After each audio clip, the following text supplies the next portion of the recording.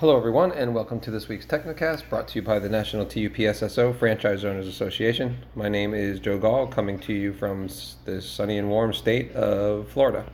Today's TechnoCast, I want to talk to you about the FTC investigation on the franchisee-franchisor relationship in several franchises, including ours. Here's a post on The Source by the association's executive director, Ted Malinar. Just an FYI to San Diego, I'm not the only one who has noticed the inequities that exist within this franchise network. The National Coalition of Associations of 7-Eleven franchisees, in cooperation with Keith Miller of Franchise Advocacy Consulting, has filed a petition with the U.S. Federal Trade Commission, or the FTC, requesting an investigation of the franchise industry.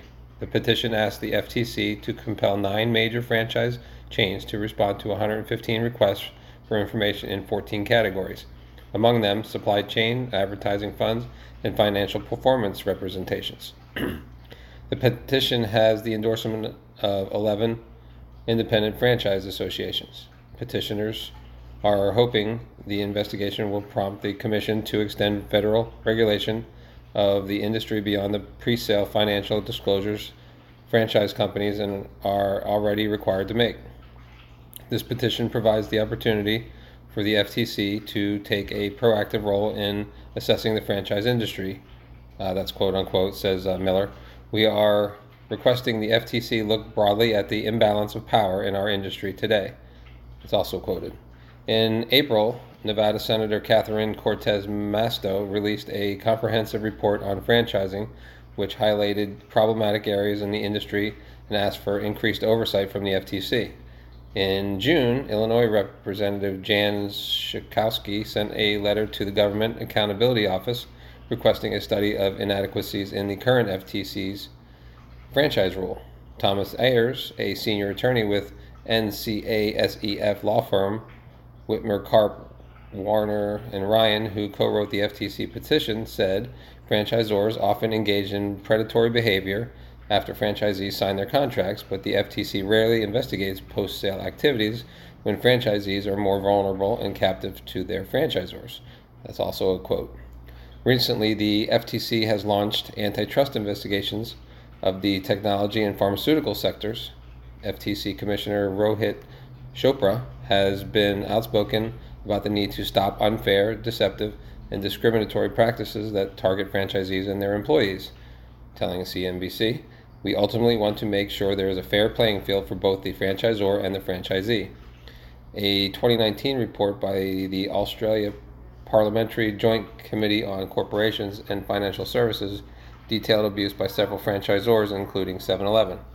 An important takeaway from the Australian report is that the pre-sale disclosure is an insufficient regulatory response to power imbalances because it does not curb opportunistic and exploitative practices by some franchisors, says Eric Karp, partner of Whitmer, Karp, Warner, and Ryan, and former chair of the American Bar Association Forum on Franchising.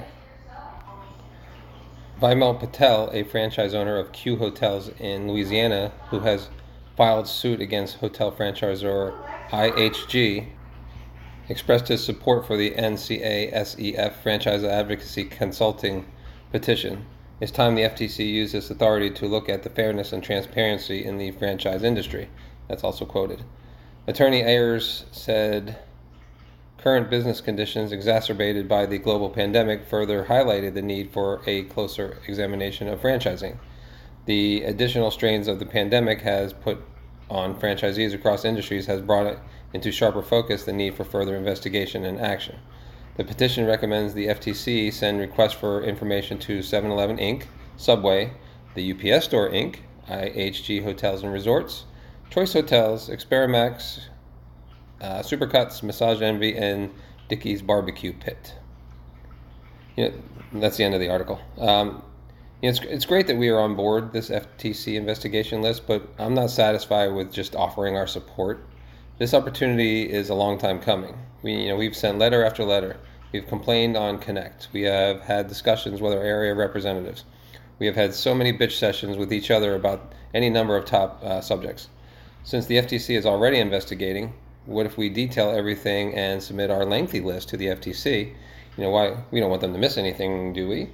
Like, for example, why is our parent company our main competitor? That's UPS, of course. Why haven't we had any increase in drop-off compensation in 20 years? Is that fair? Why are we forced to open on Sundays when we clearly do not do enough business to justify opening? That should be a choice, shouldn't it? Why are we forced to remodel our stores at the enormous cost that will either put half of the network out of business or force them to sell their stores cheaper than they wanted to, or sell off their nest egg? Why can they change our FDD whenever they want to, without our consent or any input whatsoever?